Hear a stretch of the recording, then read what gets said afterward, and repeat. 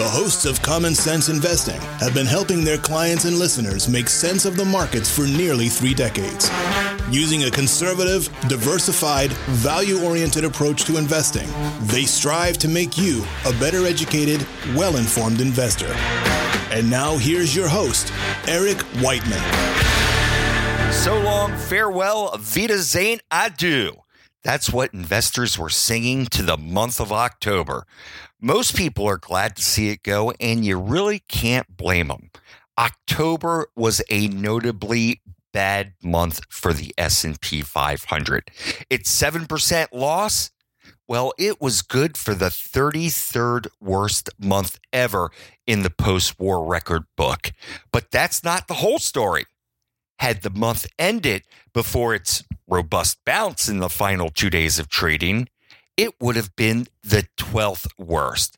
At its lowest point, a half hour before the October 29th close, the index was down 10.5% for the month. Yikes! With moves like that, it's understandable that investors got a little unnerved. Monthly declines of that magnitude are almost always associated with bear markets. Are we entering a bear market? Well, I answered that last week, or rather I gave my 2 cents. No, I don't think so. I suspect that earnings growth will keep us going for another year, especially now that the price investors are willing to pay for earnings is about 15% off its peak. In other words, the market multiple has contracted. The price investors are willing to pay for stock has gone down, but the earnings haven't. I suspect earnings are going to continue to grow because they rarely contract in a meaningful way outside of recessions. Throw in some monetary accommodation and a little fiscal stimulus, it's hard for me to see a recession over the next year. Heck, you have forward earnings estimated to grow at about 9.5% for the next year. So I think October was nothing more than a valuation reset. So, to October I say, so long, farewell, auf Wiedersehen, adieu. Welcome to this edition of Common Sense Investing. I'm your host, Eric Whiteman, partner here at the XML Financial Group. So glad you could join me today. I'm going to try and do my level best to give you at least one idea, one concrete idea that you can take away and do your research on to see if it makes sense for you. You always need to do your own research. If you're looking for someone to help you along the path, well, please consider us. Studies by folks like Morningstar and Vanguard say that a good advisor could be worth as much as 3% a year. I think we're better than good. I've been getting questions on Apple. Has the apple fallen off the tree? Apple certainly had an uglier month than the market. At the beginning of the month, shares were trading at around $235, and here we are, close to 200. If you bought then and have it now, well, you're down about 15%. Apple did announce earnings about a week ago, and it seemed to me that they were pretty solid, though next quarter's guidance was a little light. What also upset the Apple cart was that they said they weren't going to release unit figures for the iPhone, iPad, and the Mac going forward. And that means an analyst's job just got a little harder. On the positive side of things, the average selling price of the iPhone increased 28% year over year. Services grew at 27%, and other products, basically the watch, other products grew at 31%. So there were definitely puts and takes here for sure. Earnings and revenue came in higher than expected.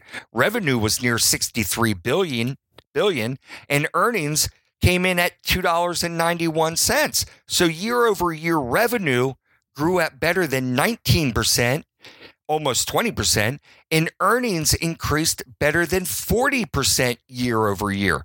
Those are great numbers, right? Numbers like that, you would expect the stock to go up 15%, not go down.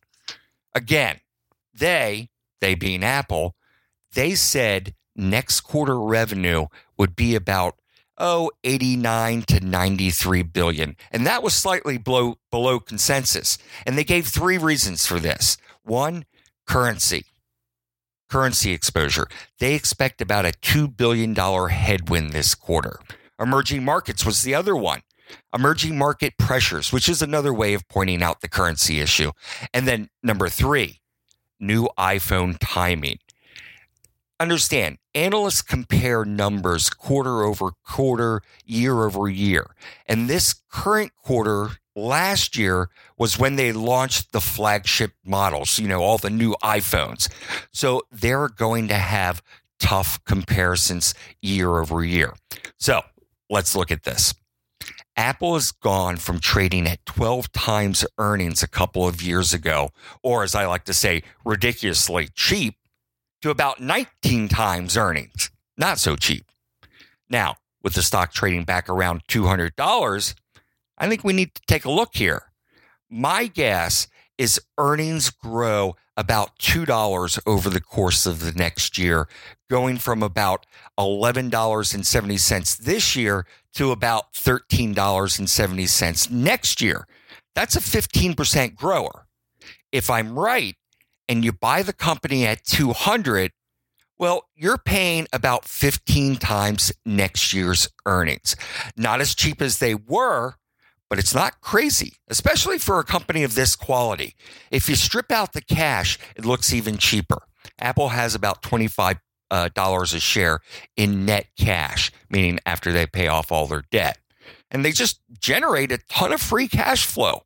The bottom line is, the market on occasion gives us opportunities and we need to take them. I think Apple, symbol AAPL, at 200 is one of those opportunities. People have also been asking me my thoughts on the housing sector. And if you've been a listener for a while now, you know that I like a few of the housing related stocks. D.R. Horton, the home builder for one, symbol DHI. The U.S. housing market was bound to experience some indigestion from 100 basis point rise in mortgage rates that have occurred over the last 15 months.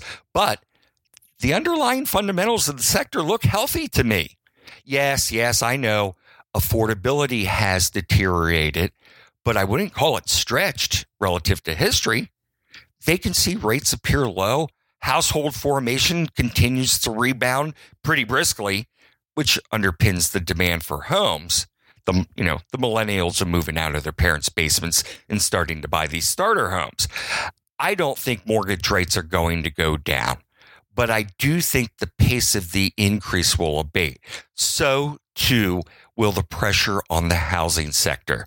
With that said, I like DHI of all the home builders because they have that first-time buyers home model. I just think they have a really good business model.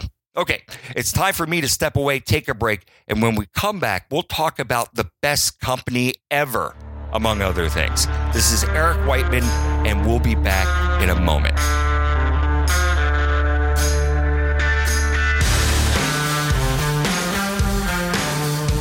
You've worked hard, you've saved and invested.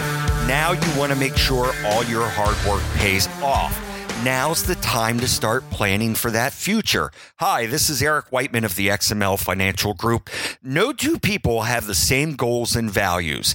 We can help you craft a framework for making a lifetime of smart financial decisions that's right for you. Now's the time to get the advice you deserve. Call us at 301-770-5234.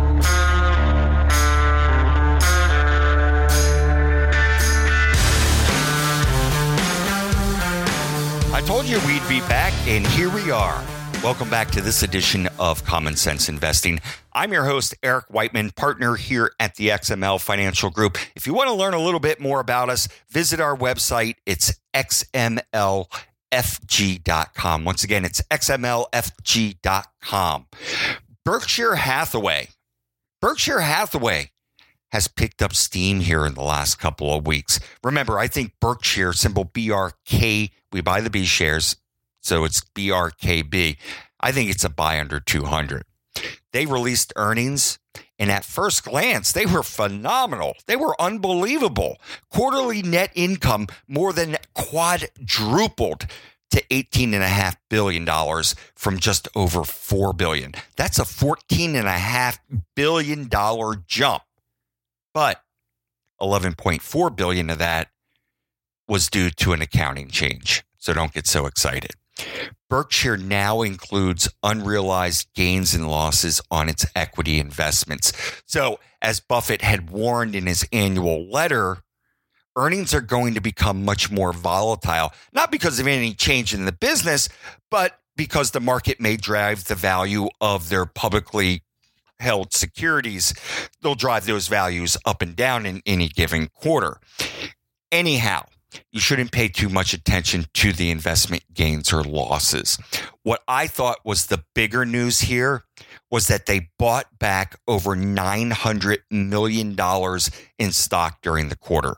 This is something that they haven't done since December of 2012. 2012, they bought back both the A and the B shares, with the average price on the B shares being $207. So perhaps my $200 buy price is a little stingy. You know I'm cheap already, but maybe I'm being a little stingy here. If you buy it at $207 or less, I guess I really can't argue with you since Buffett did it, and he knows the numbers better than anyone. Now, this quarter's earnings release only ran through the end of September. And with an ugly October, it'll be interesting to see how much, if any, stock they bought back this past month. Another stock that I've been adding to portfolios has been AT&T, symbol T. Over the last 2-3 weeks, we've bought Berkshire, the B shares. We've bought Caterpillar's symbol CAT, which I talked about last week or the week before. And we've also added some AT&T. Now, T is not some great growth story by any means, but what it does give us is some stability and a whole lot of income in an income-starved world. That's really what it is. At $30, you're getting a stock that's paying a 6.5% dividend, and you hopefully get some upside to it. I don't like making the comparison between AT&T stock and a bond because they're just two different animals. One's a stock and one's a bond, and there's different levels of risk and a whole bunch of other stuff. So I don't want to make that comparison. Anyhow, AT&T released earnings. It must be almost a month ago, and they weren't great.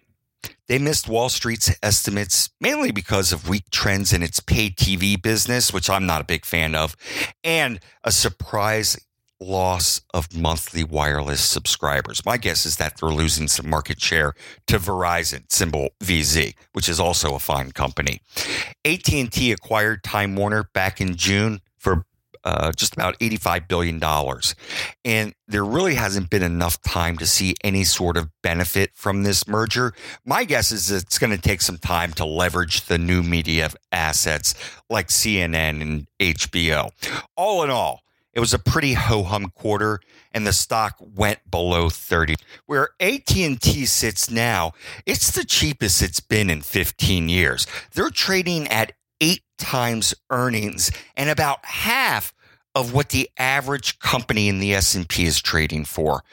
It'll probably grow low single digits, maybe 4%. That's a pittance, right? But 4% growth and a better than 6% dividend, well, you put those two together and you end up getting a decent total return. And I do think that you're more likely to see multiple expansion than you are to see multiple contraction. I always like having some defensive names in the portfolio, and with volatility picking up, I suggest you look at adding some of these names too. Well, we've run out of time for today, so we're going to wrap it up here. We'll be back next Wednesday, the day after Veterans Day. And to all you veterans out there, thank you. So we'll be back next Wednesday. Until then, remember, it's just as important to protect your assets as it is to grow them.